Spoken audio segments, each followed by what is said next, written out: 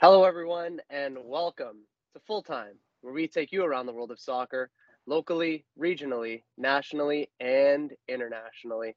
Full Time is presented by the Game Sports Show and powered by the Game Entertainment and Media.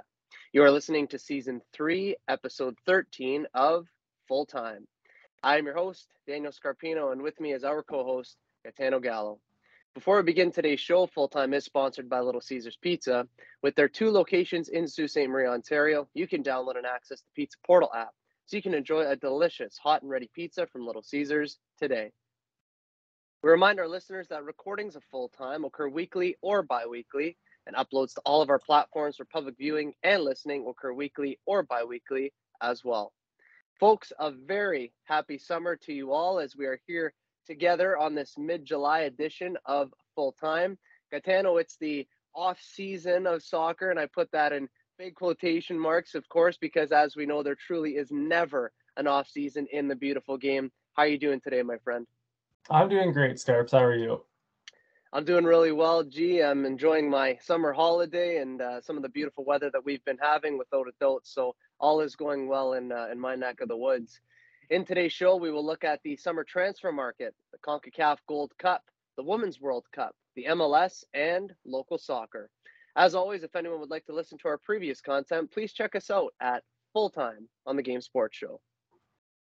And without further ado, Gaetano, and to everyone who has taken the time to tune in here today, let's kick off. We begin today's show by delving into what has been referred to on your end, Gaetano, as silly season.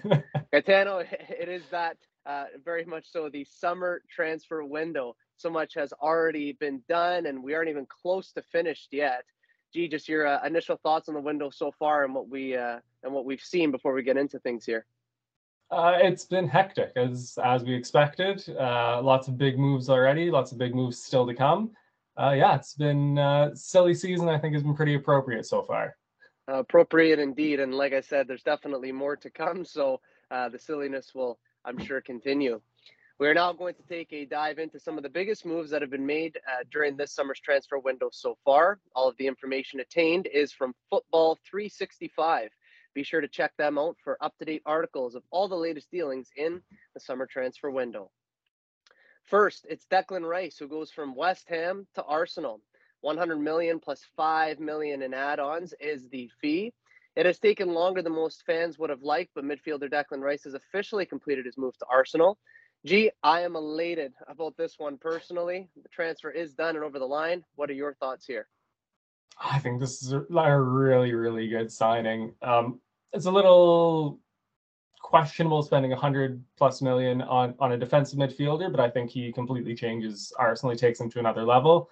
And yeah, I think it's a really good signing for Arsenal and a really bad signing for the rest of the Premier League. It's definitely one step forward, if not two steps forward for sure. Jude Bellingham goes from Borussia Dortmund to Real Madrid for 88 million plus 25.6 million in add-ons. Gaetano, will this be the biggest deal of the summer? Maybe. I think there's still rumors about Mbappe leaving PSG, and obviously if he leaves, that's going to be maybe one of the biggest transfers of all time. But unless that happens, this Bellingham move is definitely going to be the biggest one, for sure. Yeah, it's certainly made news and headlines everywhere. And like you said, if not for Mbappe, this could be one of the biggest, if not the biggest one. More business by Arsenal. It's Kai Havertz, who goes from Chelsea to Arsenal for 65 million. Yet another player to switch from Chelsea for Arsenal, joining ex-teammate Jorginho 6 months after he moved to the Emirates. Your thoughts on this move, G? It's a weird one. I kind of like it, though. I definitely think he needed a fresh start. He was so good in Germany for Leverkusen, and he's never seemed to click at Chelsea. So I'm glad that he's getting a second shot at the Premier League here. Yeah, and it just comes down to what position he will play, but I'm sure that he will fit in at Arsenal very well. I also like the signing. Dominic Szoboszlai goes from Leipzig to Liverpool for 60 million. Newcastle had a good look at Szoboszlai's Leipzig release clause nearing its expiration, but Liverpool signed the attacking midfielder within a few days of their firm interest being reported. Gaetano, Liverpool get a midfielder in. What do you think? Another transfer I really like. I've always wanted to see him in the Premier League. He's always been so good for Leipzig. Slightly disappointed City didn't go for him a couple years ago. So yeah, to see him in the Premier League now, unfortunately for Liverpool, I think it's going to be he's going to be a hit. I think so too. I think he'll make a huge impact in the midfield, and I think he will bode very well for Liverpool.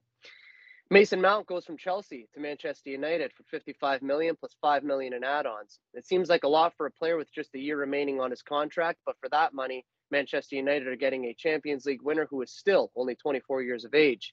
The add-ons are said to be very much in United's favor and are trophy dependent. Gaetano, I am a big admirer of Mason Mount's game and his style of play, but will it suit United?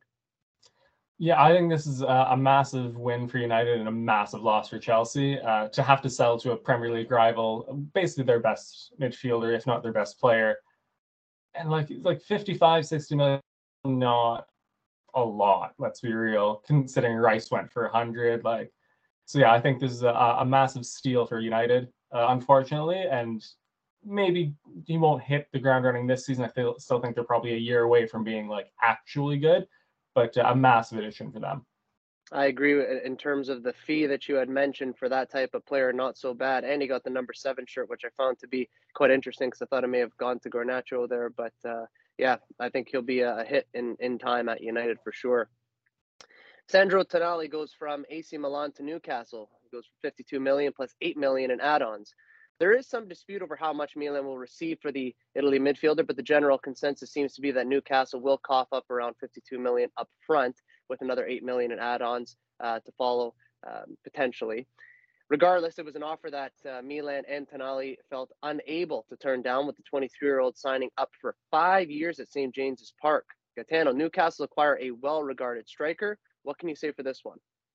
Yeah, he's not the flashiest, so I feel like the fee might get a little might be a talking point for a bit, because like I said, he's not flashy. He's not he doesn't have the best like assists and goals numbers, but the defensive work that he does in that midfield is massive, and I think that's a huge signing for them. I think so too. Christopher Nkunku goes from RB Leipzig to Chelsea for 52 million. Finally, Chelsea have confirmed what we already knew. French forward Nkunku has signed a 6-year deal with Stamford Bridge club after a 16-goal season that made him the joint top Bundesliga scorer. G, is this a good move for Chelsea? I don't know. It depends the system that Pochettino is going to play. Because Nkunku, he's not exactly like a striker. He's more of like a false 9 center forward-ish, like a second striker almost. So depending on how they're going to set him up, I think this could either be a phenomenal signing or just another one of Chelsea's long list of terrible striker signings. So really could go either way here. Hopefully it doesn't go bad for him though.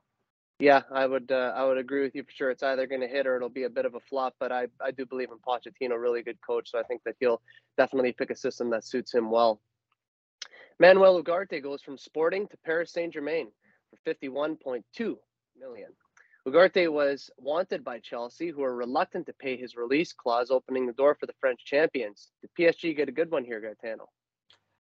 I mean, like I said with Tonali, he's not going to be flashy. He's not going to be, putting up goals and assists. But PSG kind of lacked some steel in their midfield for a long time. Yes. And that is exactly what they are getting here.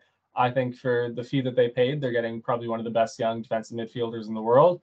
I think it's a phenomenal signing. Yeah, and you look at all the successful teams down the year that have won major trophies. You need that bit of metal in the midfield, that bit of grit, that sort of grind type player that's going to be able to stick in and win balls in front of the back four and these sorts of things, and he can certainly do that. Ruben Neves goes from Wolves to Al Hilal for 47 million. One that probably no one saw coming. Ruben Neves is off to Saudi Arabia.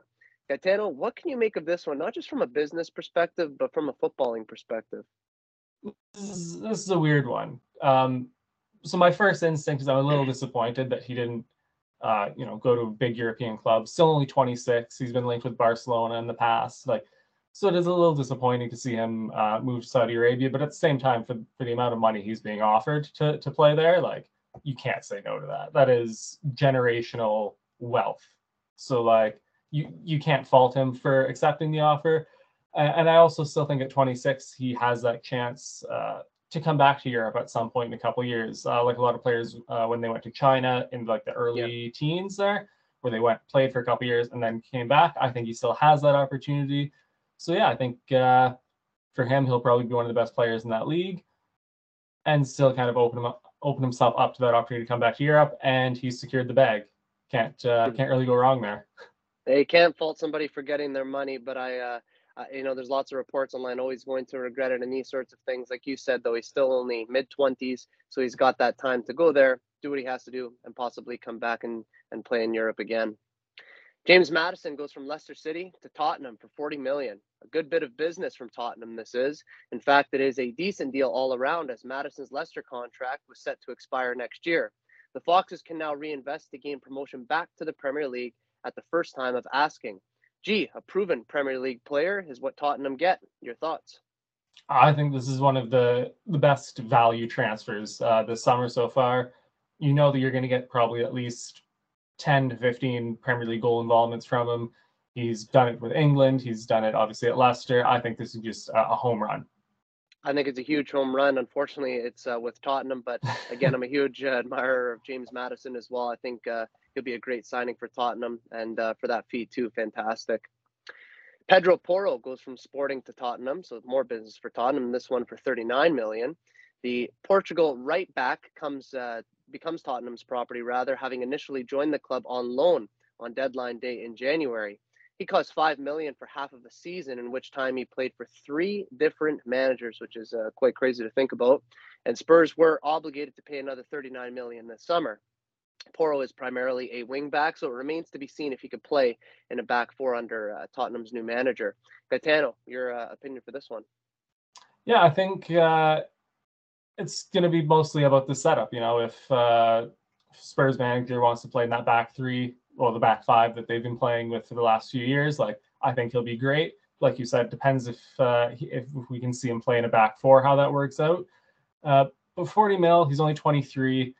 He's put up actually decent numbers across Portugal and England last year: 6 goals, 14 assists in 43 appearances, so which is pretty phenomenal from wing back. So high hopes for this one.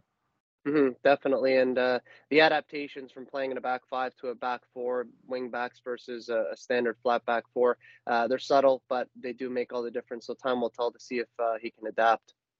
Alexis McAllister goes from Brighton to Liverpool for 35 million plus 20 million in add-ons. Brighton and Liverpool kept the fee under their hats for some time, but the deal is good and well done. We have to assume that if McAllister is a success, then the Reds will be liable for around 55 million, which could still turn out to be a bargain, especially if he adapts to playing a deeper role. We saw just how good McAllister was this past winter in the World Cup with Argentina, and we saw his development at Brighton as well. Did Liverpool acquire a player that will benefit them this season and for seasons to come? Yeah, this is a huge signing for them. Only 24. Not going to say that Brighton's a direct rival to Liverpool, but they're a team pushing for Europe and to kind of strengthen yourself and weaken them at the same time. And like I said, for 35, 40, rising to even 55, still a great value deal. I think so too. And you talk to most Liverpool fans and they'll say that they're very happy to have gotten him, and you could totally understand why. Nicholas Jackson goes from Villarreal to Chelsea for 31.7 million. Jackson had a 30 million pound release clause in his Villarreal contract, with Chelsea unwilling to trigger that. Instead, they paid a little bit extra so that they could spread out the payments.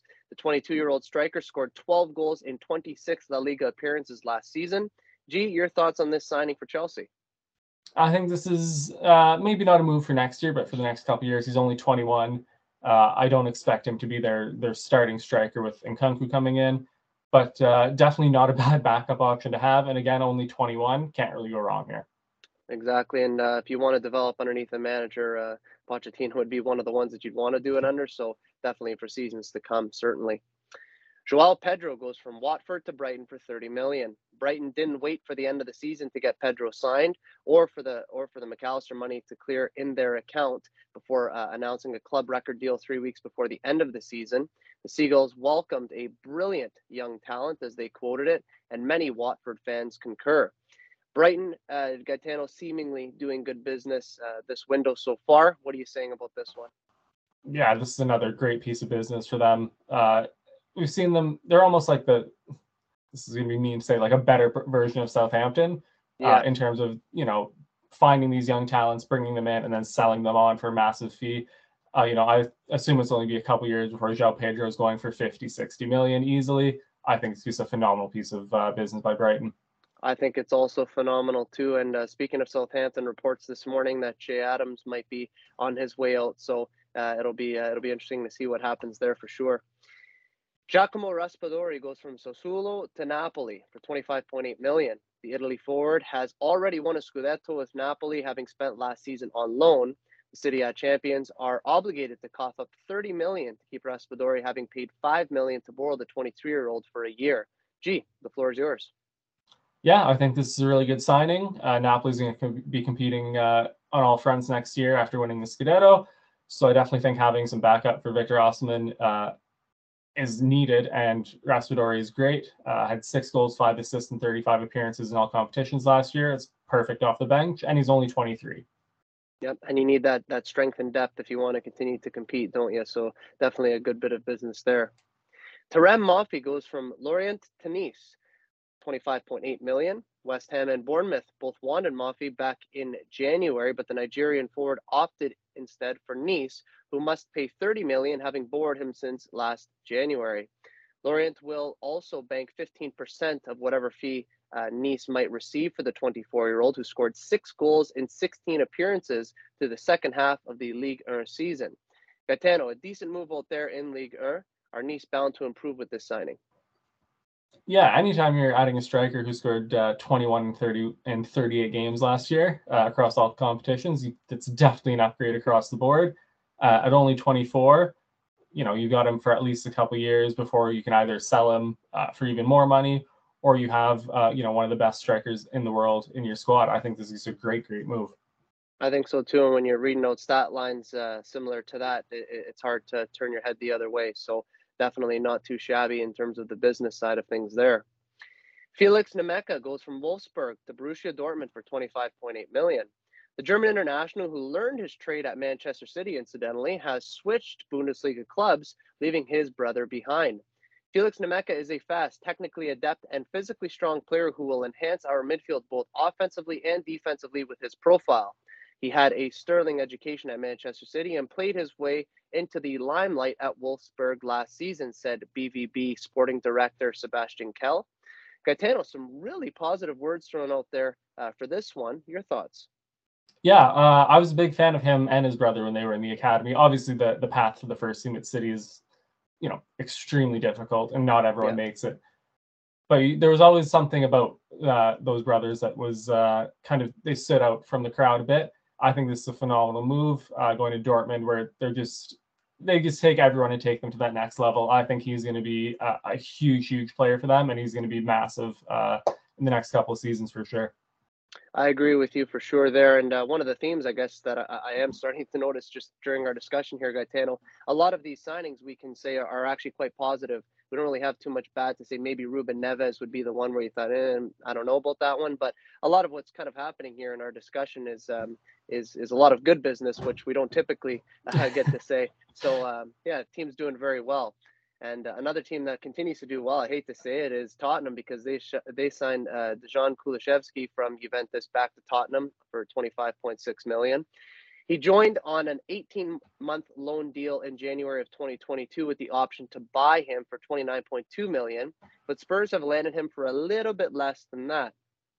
The Spurs' new manager, Postecoglou's first signing as Spurs manager, has 7 goals and 16 assists in 57 appearances for the club. More business done for Tottenham. Gaetano, what can you say about this one? Yeah, this is just, we know how good Kulusevski's been for them for the last 18 months. This is just another home run, just kind of being formalized, basically. Yeah, he's only 23, was pretty prolific playing alongside Kane and Son on the right-hand side. I think this is just great. I think so too, and I guess time will tell, even with Spurs, because reports this morning that maybe Kane might be off to Germany. Time will tell there. Do I think it's going to happen? No, but I also agree that if you're looking at Son, Kane, and Kulusevski playing there again, I think that's a fantastic front three. Mateo Kovacic goes from Chelsea to Manchester City, 25 million plus 5 million in add-ons. Gaetano's got to be definitely happy about that one. Chelsea received a decent fee for a midfielder with just a year left on his contract. Manchester City get Kovacic for a relatively small fee, and Kovacic landed himself on his feet by joining the best team in the world. Gaetano, how do you feel about this one personally? I think this is a great signing. not the flashiest, but with Ilkay Gundogan out the door now, obviously it's not a like-for-like replacement, but bringing in someone with Premier League, European, and international experience like Mateo Kovacic, you can't ask for much more. And Pep always takes guys to that next level, and I'm really excited to see what level Kovacic can hit under Pep. Yeah, I think the evolution of his game is just going to heighten. And I think, for me anyways, I love Mateo Kovacic. I think he's a fantastic player internationally when he played at Chelsea too. But I think his game is going to take new heights underneath Pep's as well. And finally, we talk about one that you just actually mentioned. That's Ilkay Gundogan, who's going from Manchester City to Barcelona. It's a free transfer without a buyout clause. With a buyout clause, rather, I should say. The Manchester City captain heads to pastures new for the next 2 seasons at minimum. Gaetano, what he's done for Manchester City has been remarkable, to say the very least. Just your thoughts on this one, as I know that this one is kind of near and dear to you personally as a City fan. Yeah, this one hurts. This one sucks. This is a great transfer for Barcelona. But yeah, last season, 51 appearances, 11 goals, 7 assists. In his City career, 304 appearances, 60 goals, 40 assists. For only 27 million euros, he was signed for. He was actually Pep's first signing. Yep. And you look at the list of achievements: a Champions League, 5 Premier Leagues, 2 FA Cups, 2 Community Shields, 4 Carabao Cups, and was the captain for last season. Yeah, we're going to miss him so much, especially the back half of the season. Like we talked about in kind of April, the Kyle Walker quote came out that in March he turns into Zinedine Zidane. Like, you know, in 2021, he had 13 goals from midfield in the Premier League alone, winning back-to-back Player of the Months. And that's when he was playing as kind of almost a false 9 when Aguero and Jesus were both out. You know, fired us to the title then. In 21-22, again, 8 goals in the Premier League, 2 of them in the last 6 minutes against Villa to win us the league in the final day. Just, you know, one of the best moments in the club's history. And then last year, scored braces against Leeds and Everton in our final 5 games to fire us to the Premier League. And just lastly, I just want to look at his last City appearances. So his last appearance at the Etihad lifts the Premier League title as captain. His last appearance in England for City, scores a brace in the FA Cup final against United. And then his last appearance for the club ever, captains us to our first Champions League, completes the treble. Just a fairy tale ending for him. Yeah, he's one of the best captains, one of the best players I've ever seen play for City. He's a top 10, probably top 5 midfielder in the Premier League's history. Yep. He's just phenomenal player, and I'm absolutely heartbroken to see him go. Yeah, and just as an outsider kind of looking in, I feel there's only a few players on the planet you could say this about. He's one of those players that's impossible to hate. Yeah. You know what I mean? Like, you know, even if you don't like Manchester City at all, if you don't like their manager, their players, whatever, you cannot not like the guy.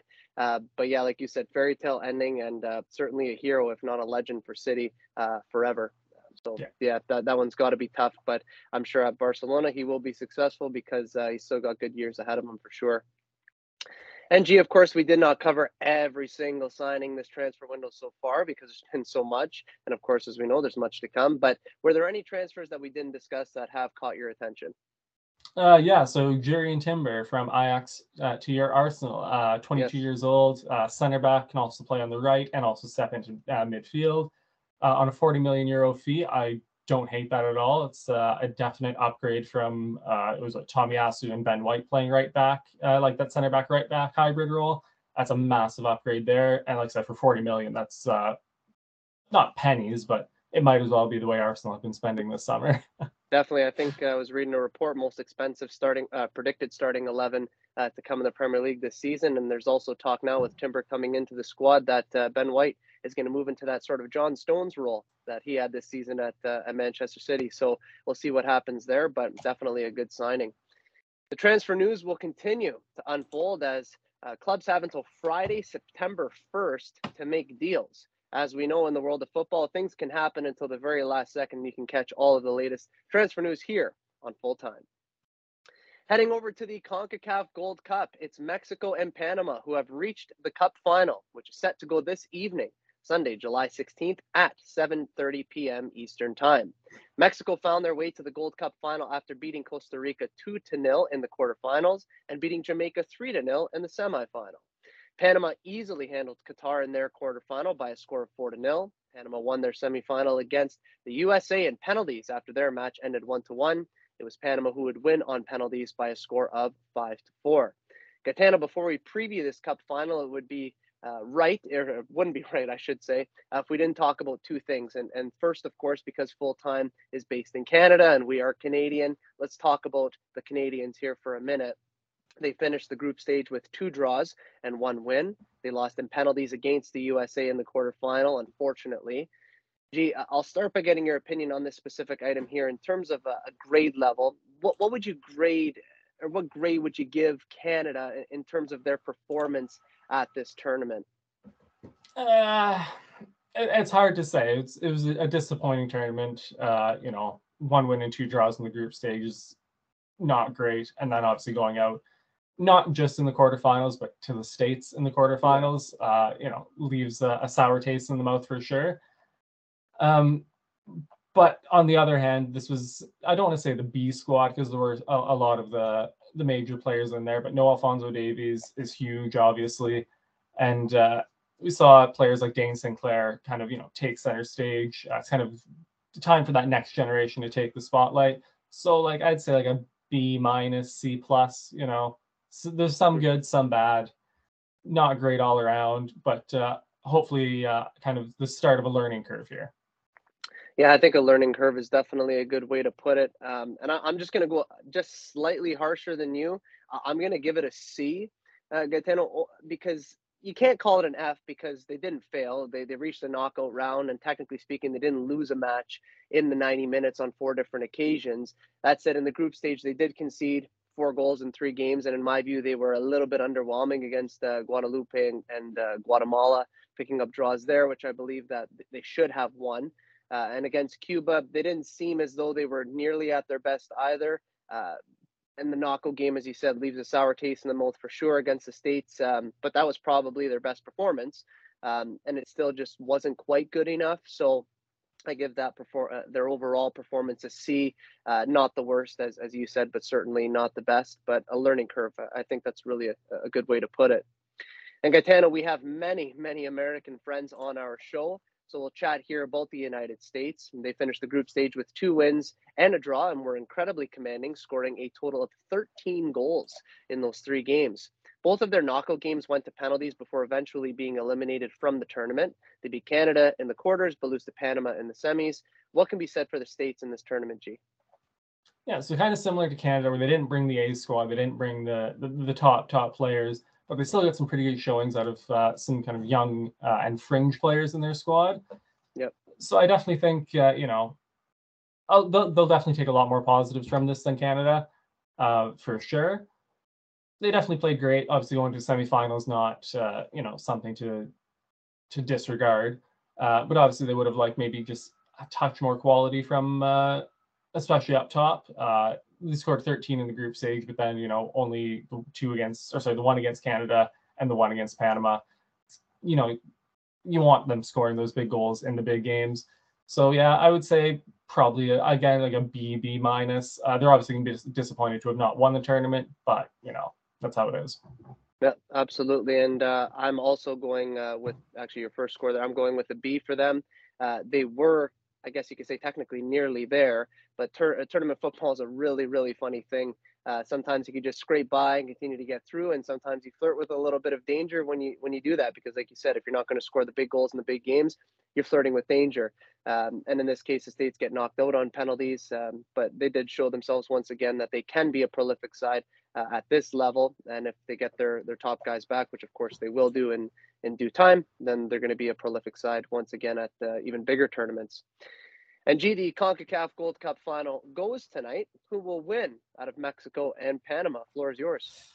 I'm going to take Mexico. I think they just have a little more quality around their squad. I think they're just kind of on a little bit of a better run of form heading in here. So I'm going to go with Mexico.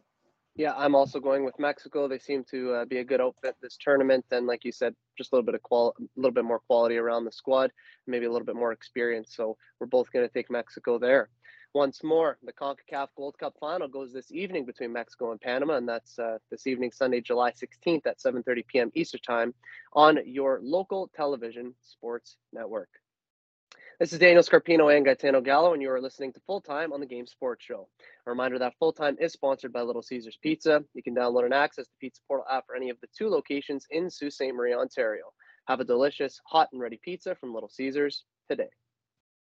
Keeping it international, it's the Women's World Cup, which is set to kick off this Thursday, July 20th. Gaetano, summer footy is nothing short of awesome. Definitely gives us something to watch. How much are you looking forward to this great tournament, sir? I am super excited for this. Any World Cup, men's or women's, I'm all in for. But especially this one, Canada has a legitimate shot at winning it. Adds that little extra spice to it, and I'm really looking forward to it. Me too, man. And again, tournament football is so much fun, whether men's, women's, at the World Cup level.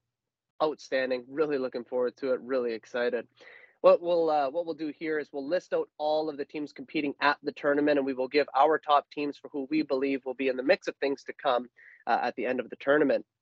The teams competing in the Women's World Cup are New Zealand, Norway, Philippines, Switzerland, Australia, Canada, Nigeria, Republic of Ireland, Costa Rica, Japan, Spain, Zambia, China, Denmark, England, Haiti, Netherlands, Portugal, United States, Vietnam, Brazil, France, Jamaica, Panama, Argentina, Italy, South Africa, Sweden, Colombia, Germany, South Korea, and Morocco.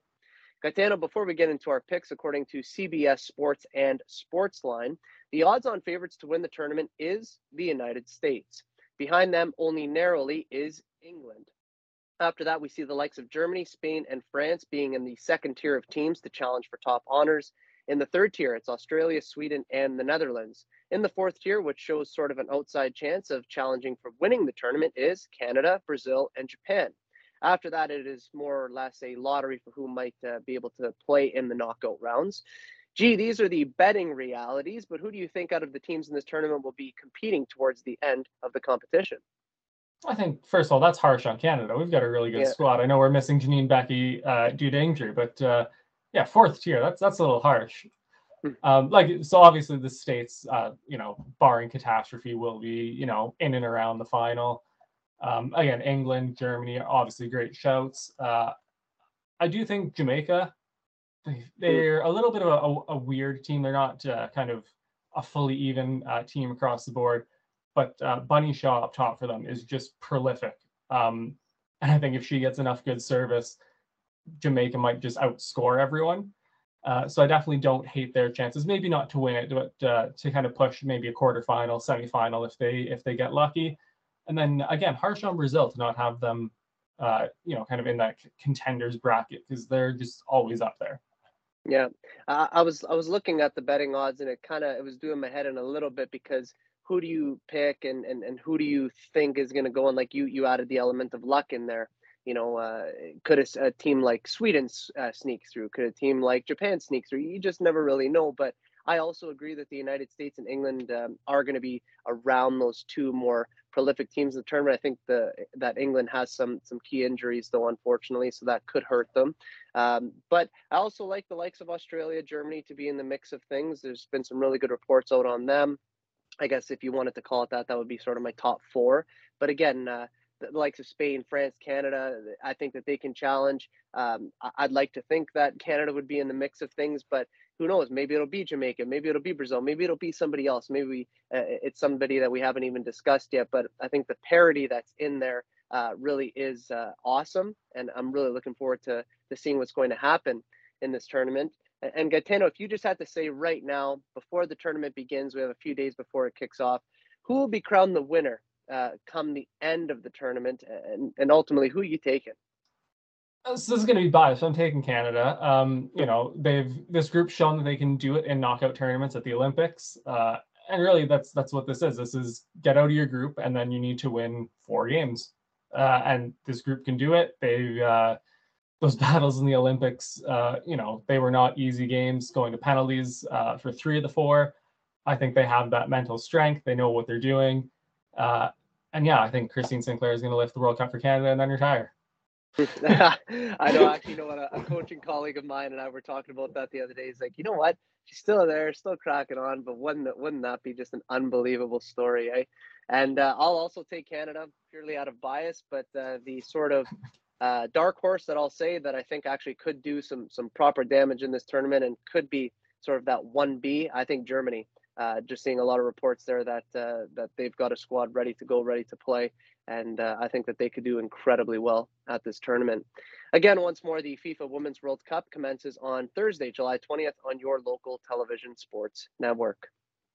Gaetano, the MLS season continues to crack on as we are in the midst of summer. Right now, it's Cincinnati atop of the Eastern Conference, and they are rather clear with an 8-point gap.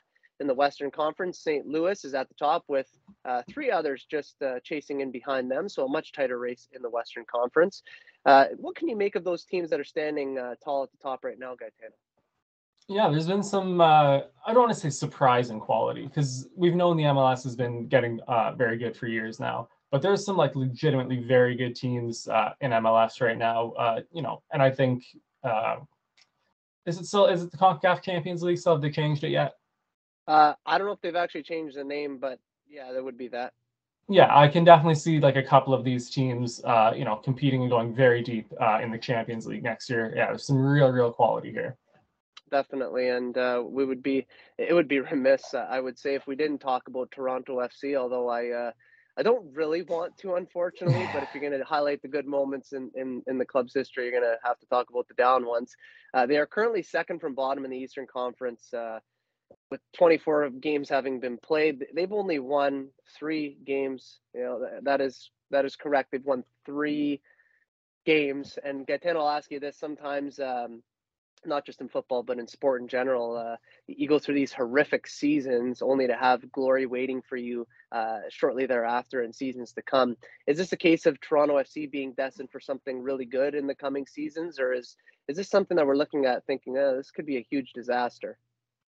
Unless they can kind of figure something out and start turning things around, they're just going to be run further into the ground. Like the bad leading to the good, I feel like was kind of when the club started to, 2019, when they were horrific and then slowly kind of built themselves into competitors, and then 3 MLS Cup finals in 4 years, winning one of them, winning a treble.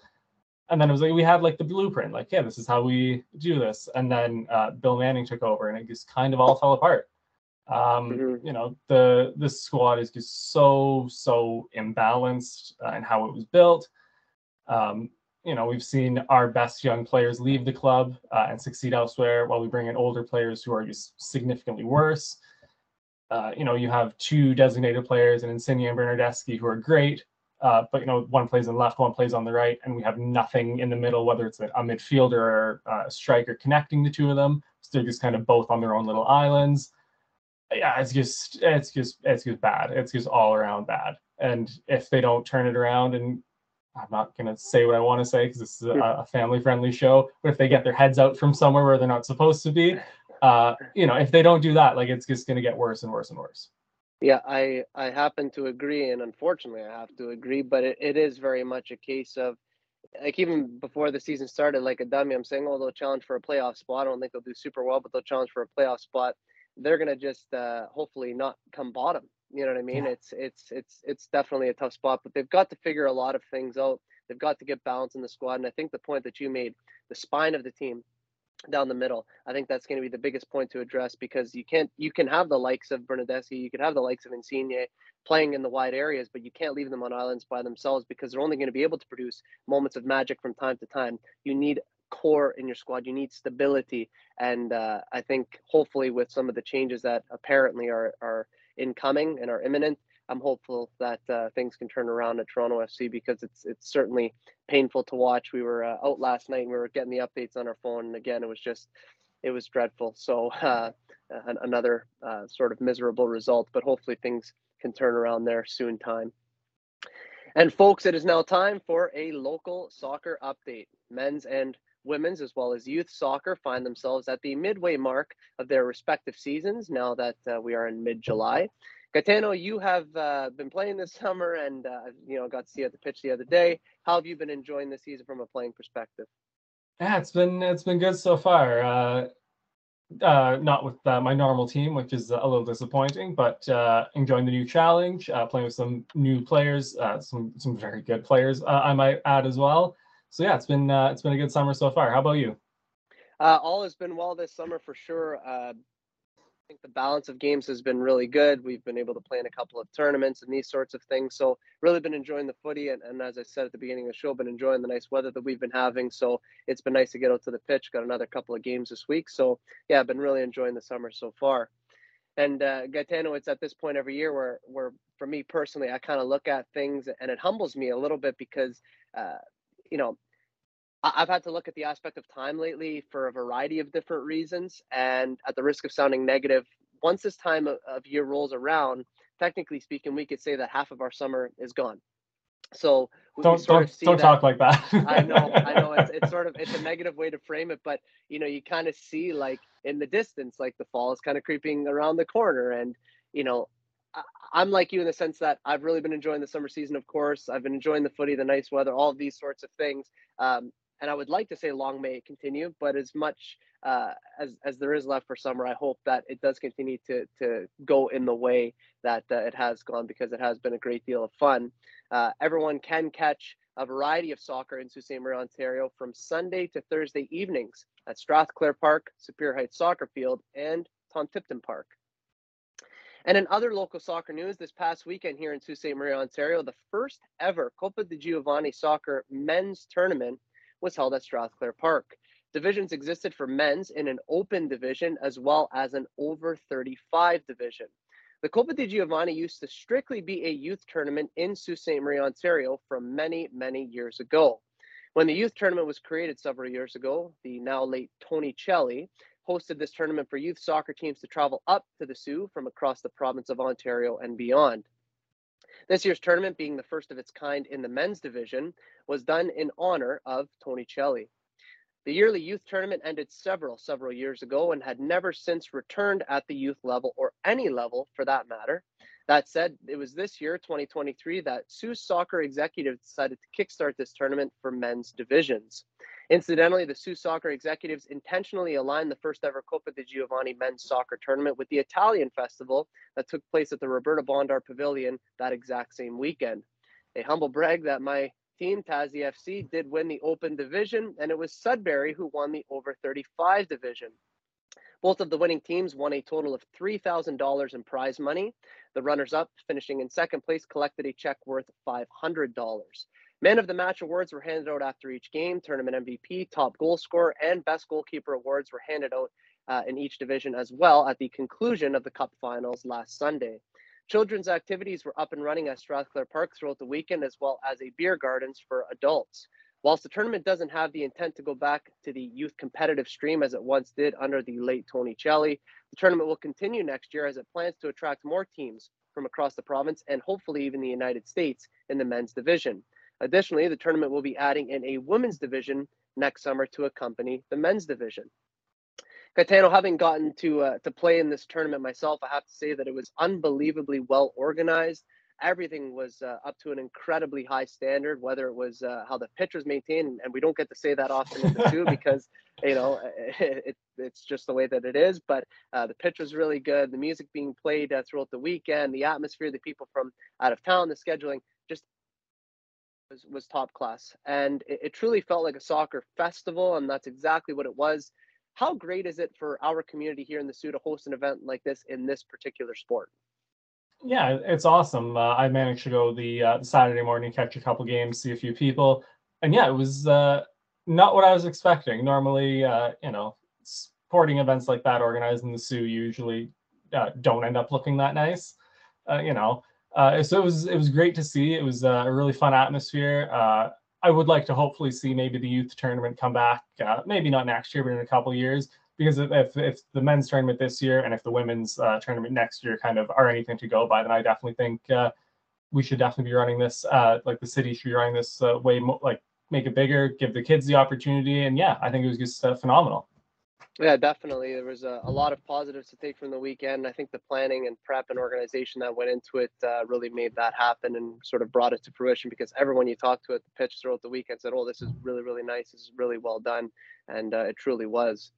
An even better outcome, other than the footballing side of things, was on a donation front. Sault Ste. Marie Soup Kitchen was the charity that all donations would go to in this tournament. There was a $2,500, or there was $2,500 rather, raised for the Soup Kitchen at the conclusion of the tournament on Sunday, July 9th. Gaetano, how important is it in this particular aspect of the sport? Because we oftentimes don't talk about it, but this is something that's much bigger than ourselves, and ultimately the Soup Kitchen was able to benefit from that. So, your thoughts on this aspect of the tournament? Yeah, no, I think that's kind of the best part. We got to enjoy a weekend of soccer and the celebration. Seeing friends. Kind of partying a little bit, and then at the end of it, money gets donated to an amazing cause. So I think that's just win-win all around. And if it was $2,500 this year, hopefully next year we can get maybe to 3 or 4, and we'll keep it going from there. Definitely, and it's all about the progression. So for it to be the first year this tournament has run, for the success that it has, hopefully the trajectory is just continuing to go upwards. And finally, Gaetano, it's people like the late Tony Celli who are pioneers, if you will, for soccer in our community. And I guess if you take a look at any community globally, pretty much, we see that there had to be at least one person who sort of spearheaded sports and brought them to new heights. Mr. Celli certainly did that in Sault Ste. Marie, Ontario, and his legacy is continuing to live on and will always live on for that matter. Obviously, with any tournament, you need the volunteers, you need the commitment, and you need the time. But we know that this sport is special beyond words, as we talk about on Full Time all the time. Gaetano, just how big can this tournament expand to in the coming years, in your opinion? I mean, hopefully, I would like to see teams, from Southern Ontario, get teams from Toronto and the GTA up here, get a team from Michigan here. Let's make it a real big event, make it a huge tournament. We've seen the city host some relatively big hockey tournaments before. I definitely think it could get to that level easily. Definitely, and as long as the commitment is there from everybody in the community and the soccer executives, etc., I think we can certainly get to that point without doubt. A job well done to everyone this past weekend who participated, helped run, and came out to the Coppa di Giovanni soccer tournament. Hopefully, as we said, next year will be even bigger and even better. This is Daniel Scarpino and Gaetano Gallo, and you're listening to Full Time on the Game Sports Show. A reminder that Full Time is sponsored by Little Caesars Pizza. You can download and access the Pizza Portal app for any of the 2 locations in Sault Ste. Marie, Ontario. Have a delicious hot and ready pizza from Little Caesars today. Ladies and gentlemen, that is Full Time. As we conclude today's show, we want to say humbly thank you for tuning in and being with us to talk about the beautiful game. It's your support, very much so, that keeps this show running year round. Gee, a great time this morning, my friend. Thank you very much. Oh, no problem, Scarps. Sunday morning, beautiful weather. Got to play soccer tonight. Perfect way to start the day. Totally, man. Absolutely. Couldn't agree more. A reminder to our listeners that the next episode of Full Time will be recorded the week of August 7th, 2023. In that show, we will preview the upcoming season in Europe's Big Five. We'll analyze the transfer window. We will glance at the MLS, international football, and local soccer. As always, we will keep everyone up to speed with all of the happenings in the world of football. For weekly content, make sure to hit like, follow, and subscribe to all platforms, both the Game Sports Show and the Game Entertainment and Media on YouTube, Spotify, Apple Music, Facebook, Instagram, Twitter, TikTok, and Podbean. Be sure to check us out at our website at www.thegamesportshow.com. That's www.thegamesportshow.com. For Gaetano Gallo, my name is Daniel Scarpino, and thank you for tuning in to Full Time. We look forward to seeing you at kickoff next time back here on the Game Sports Show and the Game Entertainment and Media. Best always.